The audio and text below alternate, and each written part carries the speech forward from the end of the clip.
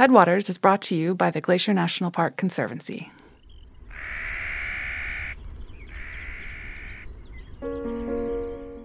This tree knows a lot about me. Every time I do come up here, I'll pray to it, I'll talk, I'll cry.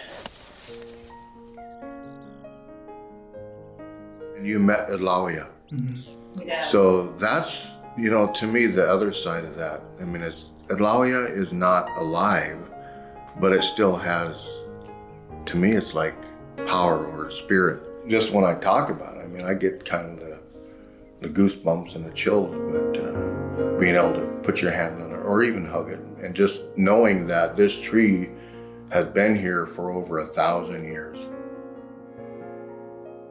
This tree's been here longer than me. It knows more than me. It's like a lifeline. It's like a lifeline to that other side, to that spiritual realm, you could even say. Imagine if we were to lose this tree, this species. You lose a lot more than just a tree. This story begins on top of a mountain, sitting at the foot of the largest whitebark pine tree I've ever seen. It's called Elauia, the great-great-grandparent tree. I feel a sense of awe at this tree and what it's seen over the years, and I'm wondering how many generations of trees have grown from its seeds. But this tree is dead, like so many other whitebark pines. More than half of all the whitebark in Glacier National Park and across the western U.S. have died, and we're losing more each day. Meeting Elauia was my introduction to whitebark pine, and the start of a relationship I didn't expect.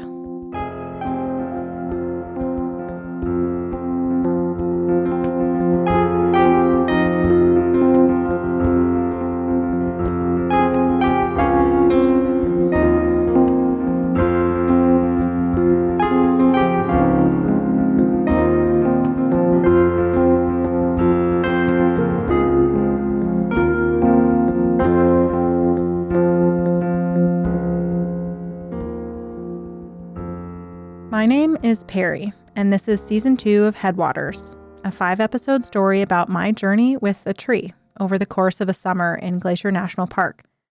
But this story is about so much more than whitebark pine. It's also a story about the purpose of national parks and our relationship with the places we love. Hi, this is Andrew. And I'm Michael. We're all rangers here in Glacier. You don't need to listen to Season 1 to understand this story, but if you're planning a visit to the park, last season will be a great place to start. This season is all about whitebark pine, an incredible tree that could soon disappear. Over the course of 5 chapters, we'll learn why it matters, why it's dying, and meet the people fighting to save it. Let's start simply, though. Here's Claire Emery, who created the cover art for our podcast this year. We went into the park to find and sketch some of these trees. One of the things that caught my eyes first about whitebark pine was the silver branches that all reach in the same direction to model what way the wind is blowing, and how they would all just, it's like they're flying in the wind, but they're not moving. And how can they be both at once? It's just so amazing to me that something so static can look so alive. When I think of conifers, I usually picture a Christmas tree shape, that classic spruce or fir silhouette. But whitebark pines aren't really like that. They sort of have a wise, old, tough look about them. The tops are bushy, with their branches reaching up like a candelabra. And they're not too big as far as trees go. The tallest ones are about 50 feet tall. And their bark is whitish gray, hence the name. Whitebark is part of a group of closely related trees called 5-needle pines, just like the western white pine and limber pine, which also grow in Glacier. What sets whitebark apart, though, is that they only grow at high elevation near tree line, that they have tasty, nutritious seeds, and that they can live for over 1,000 years. And I think that's the thing that's the most compelling about it, is that it's like, it is this embodiment of vitality. The shape of those branches, the twist of the wood, they're muscular, they're strong, they're beautiful, and they're graceful. Mm-hmm. They're all of it. Like a dancer. Yeah. Yeah, like a wind poem. I think seeing their brushiness in life, their tuftiness in life, and then their silver poetry in death, I think they're kind of a nice combination of both of those things.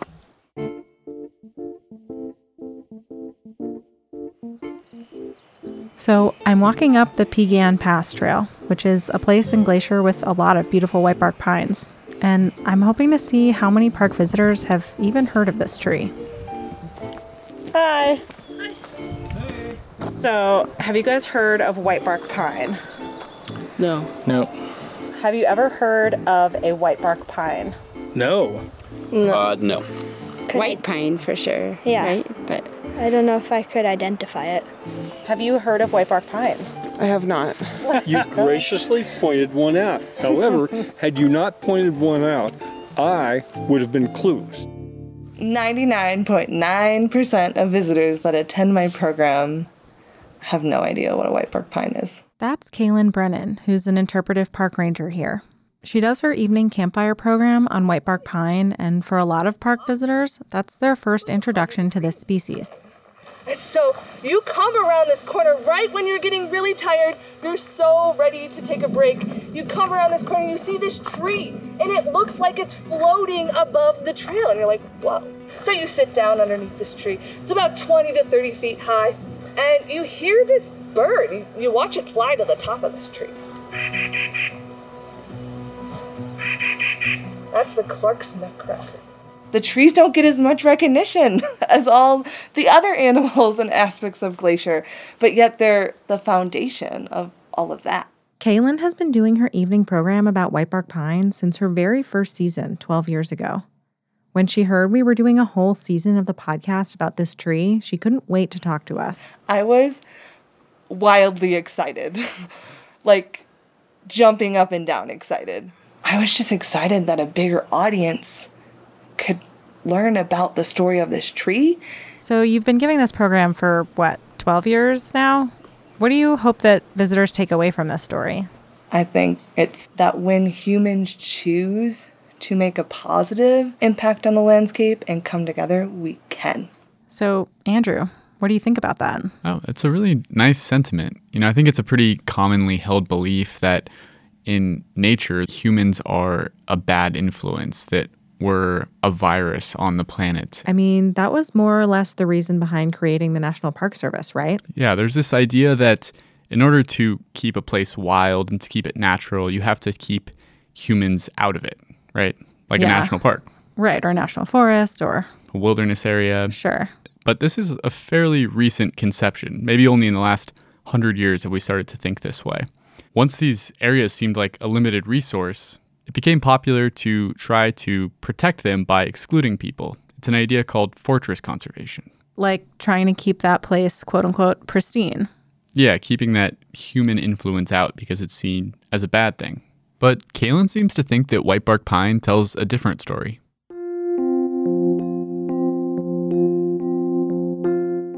So as I begin this project, I really don't know whitebark pine very well. And most other people don't either. But those who do know these trees love them. And I wanted to find out why. And we've been driving south through the Flathead Valley, down onto the Flathead Reservation. It's my first day working on Glacier National Park's podcast, but the park is in the rearview mirror. First field day.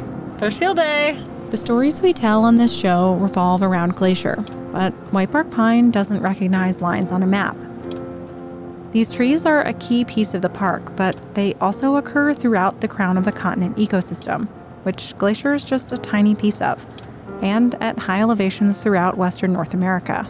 I think we're going to make a turn in 3 miles off of the main highway. So today we're driving across the Flathead Indian Reservation. It's even bigger than the park, and it covers a lot of Flathead Lake and the Mission Mountains. The reservation was established in 1855 and is home to the Confederated Salish and Kootenai Tribes, or CSKT. I'm here because I'm curious what it's like to have a relationship with whitebark pine that goes back thousands of years. To find out, I spoke with Tony Inkashola Jr., the head of the CSKT Forestry Department. Whitebark pine is a first food for us. Mike Derglo Jr., who is the head of the Tribal Historic Preservation Department, joined our conversation as well. The stories that I've heard is that when we went over Lolo Pass, for instance, they would gather some of the cones that had fallen on the ground and put them by the fire. And when those roasted up and they were easier to open, then they would eat those seeds. So I asked if they'd tried whitebark pine seeds themselves. Yeah, it's very, very tasty, very good. And that's kind of our goal, is to collect enough seeds, not only for our reforestation efforts, but also to help introduce it into our cultural feeds again. Mike said he hadn't, but I'm looking forward to, having that little bit of a taste someday too. I hadn't heard the term first foods before, so I asked Tony if he could explain that. So first food, it's a traditional food for our tribe. Our tribe would follow the seasons nomadically, so to say, and harvest different plants and roots and berries at different seasons of the year. And so in first foods, it would be something our tribe would traditionally use in their diet. So in addition to these trees carrying nutritious seeds, they also carry stories and cultural meaning. The Culture Committee has hundreds, thousands of hours of tapes where they've recorded elders and learned from them and their conversations, kind of like we're doing right now, to preserve those stories and that history. And they let us know that historically those were used on hunting trips, camping trips, and just generally in those high elevation areas. I like to call our tribe a forest tribe. A lot of our ceremonies, a lot of our traditions happen in the forest, and especially the high elevation forest. It holds a special meaning for us. Barry, where are we? We're several miles up a forest road towards Alauya. How would you? A forester with the CSKT Forestry Department named Sheena Shaw Pete kindly offered to take us up to meet Alauya, the great-great-grandparent tree. How would you describe the road? It's been pretty bumpy, pretty windy, some big drop-offs on one side, which I didn't love. So you think this is it? Must be. I hope so. We made it! I know, that is such a haul. It is a haul. I am Sheena Shaw Pete. I am Navajo and Shawnee. I am a reforestation forester for the CSKT Tribal Forestry. I've been working on whitebark pine since 2014 as an intern graduating out of SKC, which is Salish Kootenai College. And I am very blessed to be working for the Tribal Forestry now. I had this mental image of foresters as gruff, no-nonsense types of folks who carry hatchets and are covered in tree sap. Were you into trees and plants even as a little kid? Oh my gosh, yes. I was such a nerd. My friends would be like, do you want to go ride bikes down, go over to the playground? I'd be like, do you guys want to go collect mint? I found this really nice patch and we can make sun teas. And they're like, what? In a cruel twist of fate for a forester who works on pines, Sheena Shaw has a pretty vicious pine allergy. I'm a real honker too. It's like, what's that goose in the background? Some goose in the mountain. I said mountain goose. Sheena Shaw is incredibly bubbly.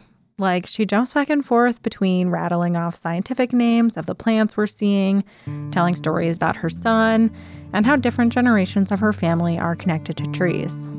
My grandpa, he was a logger.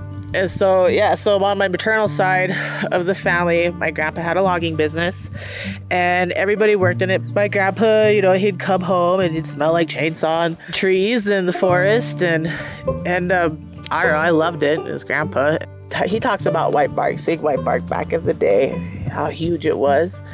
It's really cool to actually hear his stories about it and him seeing it and how, even then, he didn't ever cut it. And then my grandma, she would do all the books and stuff like that. So she was always at home. And when I would hang out, we would go for these long walks in the woods. She would teach me all the trees and all the species. And we'd pick flowers and make bouquets. And she'd teach me all Now Sheena Shaw is the one passing this knowledge onto a new generation. Yeah. How old did you say your son was? He's 12. What does he think about what you do? I go, let's go on a hike. No, come on. And every time we go for a hike, it just turns into a plant lesson. But he he sees that I love it. But what's really cool with him is I can connect it to the cultural side, and then it's more of like okay, you know, instead of like, oh yeah, that's cool. It's more just like a understanding or like a realization, like, oh okay, that's why then the purpose of it. So it's not just trivia, like that's what this planet, right? That's why this matters. Exactly. So yeah. She now focuses her work on whitebark pine. When this project started to come together and they brought elders together to talk about the cultural component of whitebark pine, there was an elder from up on Blackfeet country, and it took him a while to remember the name. If you lose the tree, then yeah, you can lose that story. And then once you lose that story about the tree, then you're going to lose the story about the nutcracker. That's the bird that feeds on whitebark pine seeds. It continues on and on. So if we lose whitebark culturally, then, like I say, you're going to lose those lessons. Glacier is home to Native America Speaks, or NAS, which is the longest-running Indigenous speaker series in the National Park Service. And like this podcast, NAS is funded by the Glacier National Park Conservancy. The program includes over 100 events each year, bringing together speakers from the Flathead Reservation, where Sheenashaw, Mike, and Tony live, and from the Blackfeet Reservation to the east of the park. I spoke with one of the NAS presenters, Robert Hall, just before one of his talks in Two Medicine. My name is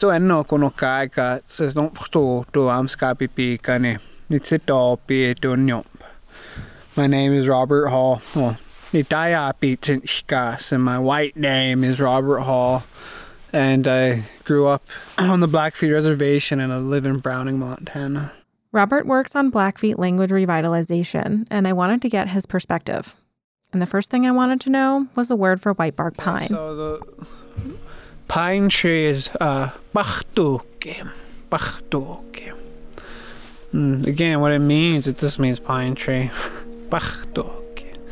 And that woodpecker, Bachkoxis. Is that the same as Clark's Nutcracker? Is that pretty much? And if you want to get more specific, you know, and someone would say, you know, well, I'm trying to stop, say, Bachkoxis. What kind of woodpecker? You just say, oh, sixky. It's got a black face, right? But and what it means, all it means is like a pounding nose. Very appropriate. Yeah. So again, and there's a kind of a little insight, if you will, of how our language is focused on what things do to an extent. I only had a few minutes to speak with Robert before his program, but I was curious how your language can shape your relationship to nature. I asked about the Blackfeet language, but Robert flipped the question on its head.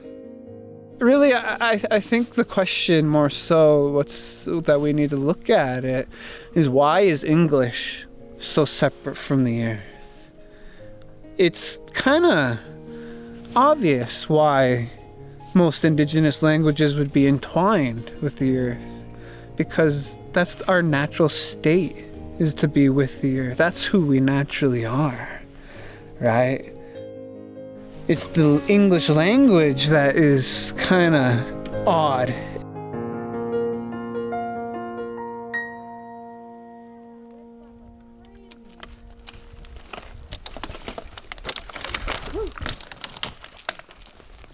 The hike up to Alauya isn't long, but there were a lot of fallen trees after the winter.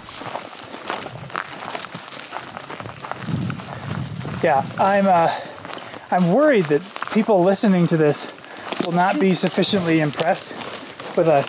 Can you describe what we're doing? We are dying on the side of the mountain. Scrambling over blowdown of dead trees and getting swatted by false huckleberry and wishing that these berries were ripe. But the tree is not very far from here.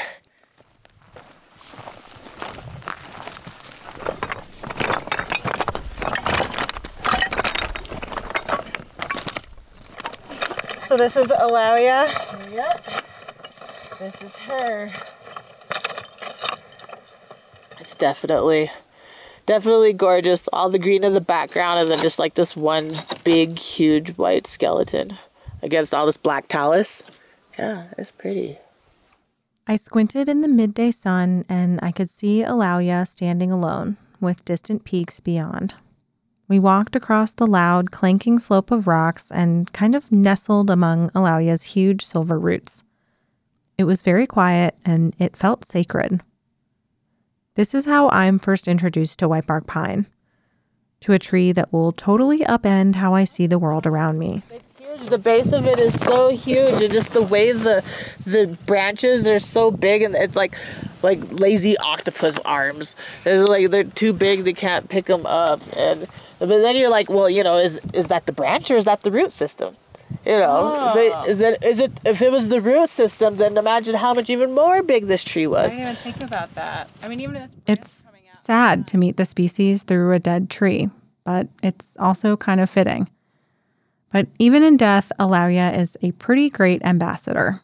Even though only the bottom 15 feet or so is still standing, the trunk and branches are enormous, bigger than any tree I've ever seen at this elevation, which is almost 7,000 feet. But I can't imagine what this looked like back then. This tree had to be huge, like redwood status for Montana. It really had to be, and I can't imagine how much it stretched out. I think a lot of people would probably say they love trees, especially big, tall, ancient ones.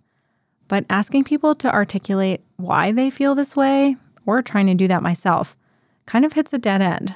Sheena Shah was the first person I talked to who was really able to answer that question. Think of all of the energy that they have absorbed from everything that has happened over that time. Whether it's bad or good. But then even when you have an opportunity to come to something so old and filled with wisdom from all of that energy absorbed, if you were to take that time to go to it, it's going to share energy with you. My science education emphasized learning about the natural world, so I saw Alauya as something to study or observe.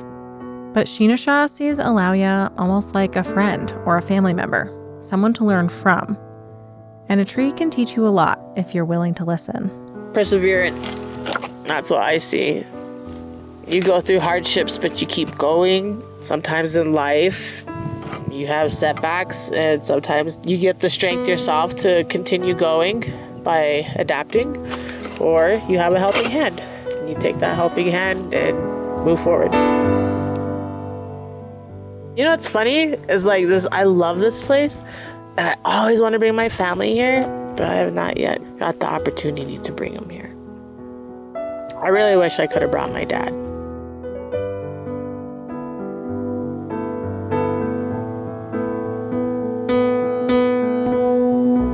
Traditionally, that's how, a lot of our stories, how I've always been told, is we watch the animals. We watch how they take care of the land. The land was here, put here, and the animals took care of it for us, and they prepped it, and we watch them and how they do it. And so after watching them and learning from them, now it's kind of our duty to continue it. And so all of our stories, all of our values come around keeping everything together as a whole, as a system, so it can function correctly. Even for those of us who've grown up without this worldview, one of the reasons I think we all feel that sense of awe around ancient trees is how old they are and how much they've seen. Trees are rooted in the same spot, sometimes for thousands of years, as the world changes around them. And you look at the site it sits, the view it has. It looks over the Mission Valley. It's seen a lot of things. It's seen a lot of change, a lot of shape. When Alauya was young, over 1,000 years ago, Tony and Mike's ancestors were living in the valley below, as they had since time immemorial. And Alauya watched as settlers arrived and everything changed. Now, Tony and Mike are working to revive and pass on traditional knowledge to new generations. And that's part of our success story we wrote about too, is we're bringing this to our younger generation now. You know, I'm a little younger than Mike, and white bark pine traditionally I haven't learned about it until recently. And so there is a little gap in there. And it's awesome to see, you know, groups of children out there on field trips, hiking trips, and starting to show them the importance, not just for, like you said, ecology, for restoration of it, but introducing that culture back into the younger generation. And bringing kids up there to meet Alawiya is, you know, pretty special for them. They're not just learning about the importance of the tree and the seeds, they're learning the importance and the significance of our great-great-grandparent and how, you know, throughout history this has been part of our lives. Where did the name Alawiya come from?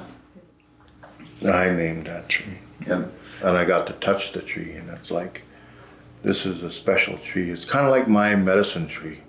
Most relationships begin when you learn someone's name. And I guess that's true of the natural world too. For me, learning the names of wildflowers and birds started out as trivia. But eventually, in addition to just asking, what are you? I started to ask, who are you? And why are you here? I started to notice which birds live where, what time of year glacier lilies bloom or raspberries ripen, and when animals migrate in or out of my neighborhood. Species became individuals. Not just a hummingbird, but the rufous hummingbird that zips around my flowers every day. Not just a huckleberry plant, but the patch I visit and pick each year. In her book, Braiding Sweetgrass, Indigenous author and scientist Robin Wall Kimmerer says that paying attention is a form of reciprocity with the living world, and that learning names of the beings around you is a sign of respect, the first step toward that reciprocal relationship, which is why meeting Alawiya, the great-great-grandparent tree, felt like a fitting introduction to white bark pine. You know, trees and plants and medicines are here to help us, and that's why we help them. In the past, it never occurred to me to frame the relationship with nature or a tree in this reciprocal way where we take care of each other.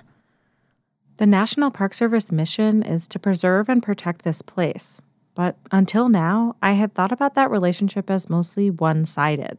People protecting nature. It didn't occur to me that the natural world could take care of me too. And Tony explained to me that the CSKT forestry program incorporates that kind of thinking. It's not just about growing and harvesting timber as a crop. It's about restoring the ecosystem. And that's, you know, something I've always learned from my father is what I do now is not for me. It's not for my kids. It's for my kids' kids. And that's why forestry is and our tribe is connected with forestry so much, I think, is because whatever we do and whatever restoration efforts we do, it's looking down the road in the future. And with climate change, that's really why we've looked at our future. And Tony mentioned this idea of thinking 7 generations down the road. We're learning from generations past, we're applying it now for generations future.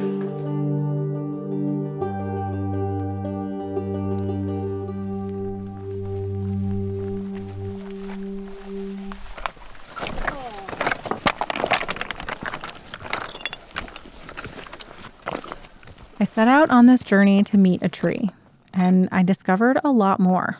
This tree is the oldest that I know, so it has a lot that I have learned from it already, and that it has a lot that I still will learn. This is not just a story about a species and the efforts to save it. It's a story about how we relate to the world around us, what we stand to gain if we can think of that relationship in a new way, and also about what we could lose. Imagine if we were to lose this tree, this species. It's like losing a whole nother soul. You lose all of that knowledge. You lose the culture. You lose a lot more than just a tree. And this is a very real possibility. And in addition to their spiritual and cultural significance, they also hold together our high elevation ecosystems. You're going to lose that tradition. You will lose that cultural component of that piece of nature that makes your tribe your tribe.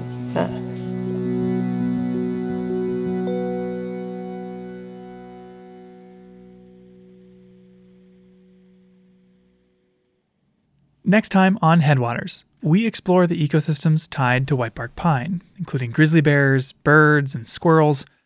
But it all starts with a puppet. Piney is like an artificial Christmas tree that's been truly gussied up. So she's about 3.5 feet tall, 3 feet tall, green sequin dress. She's a little mysterious, sassy. Oh no, her base fell off. That's next time on Headwaters.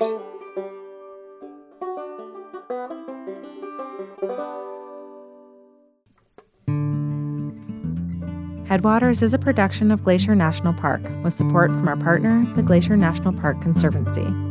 Glacier is the traditional lands of several Native American tribes, including the Amskapi Piikani, Kootenai, Salish, and Kalispel people. Headwaters was created by Daniel Lombardi. Andrew Smith, Perry Sassnet, and Michael Feist produced, edited, and hosted the show. Ben Cosgrove wrote and performed our music, and Claire Emery let us use her woodcut piece titled Wind Poem for this season's cover art. Special thanks this episode to Bill Hayden, Sheena Shaw Pete, Tony Inkashola Jr., Mike Derglow Jr., Robert Hall, Sierra Mandelco, Claire Emery, Kaylin Brennan, Debbie Smith, everyone with Glacier's Native Plant Program, the Whitebark Pine Ecosystem Foundation, and so many others. If you enjoyed the show, we'd love it if you'd rate, review, and subscribe, and share it with a friend. This is like for the end? This is in it, yeah. You saying that's going to be in it. The Glacier Conservancy is the official fundraising partner of Glacier National Park. To learn more, visit glacier.org. I think that's the best one you've done yet. Okay. Do I need to go one more time? I think we're good. Yeah, I think Okay. that's good.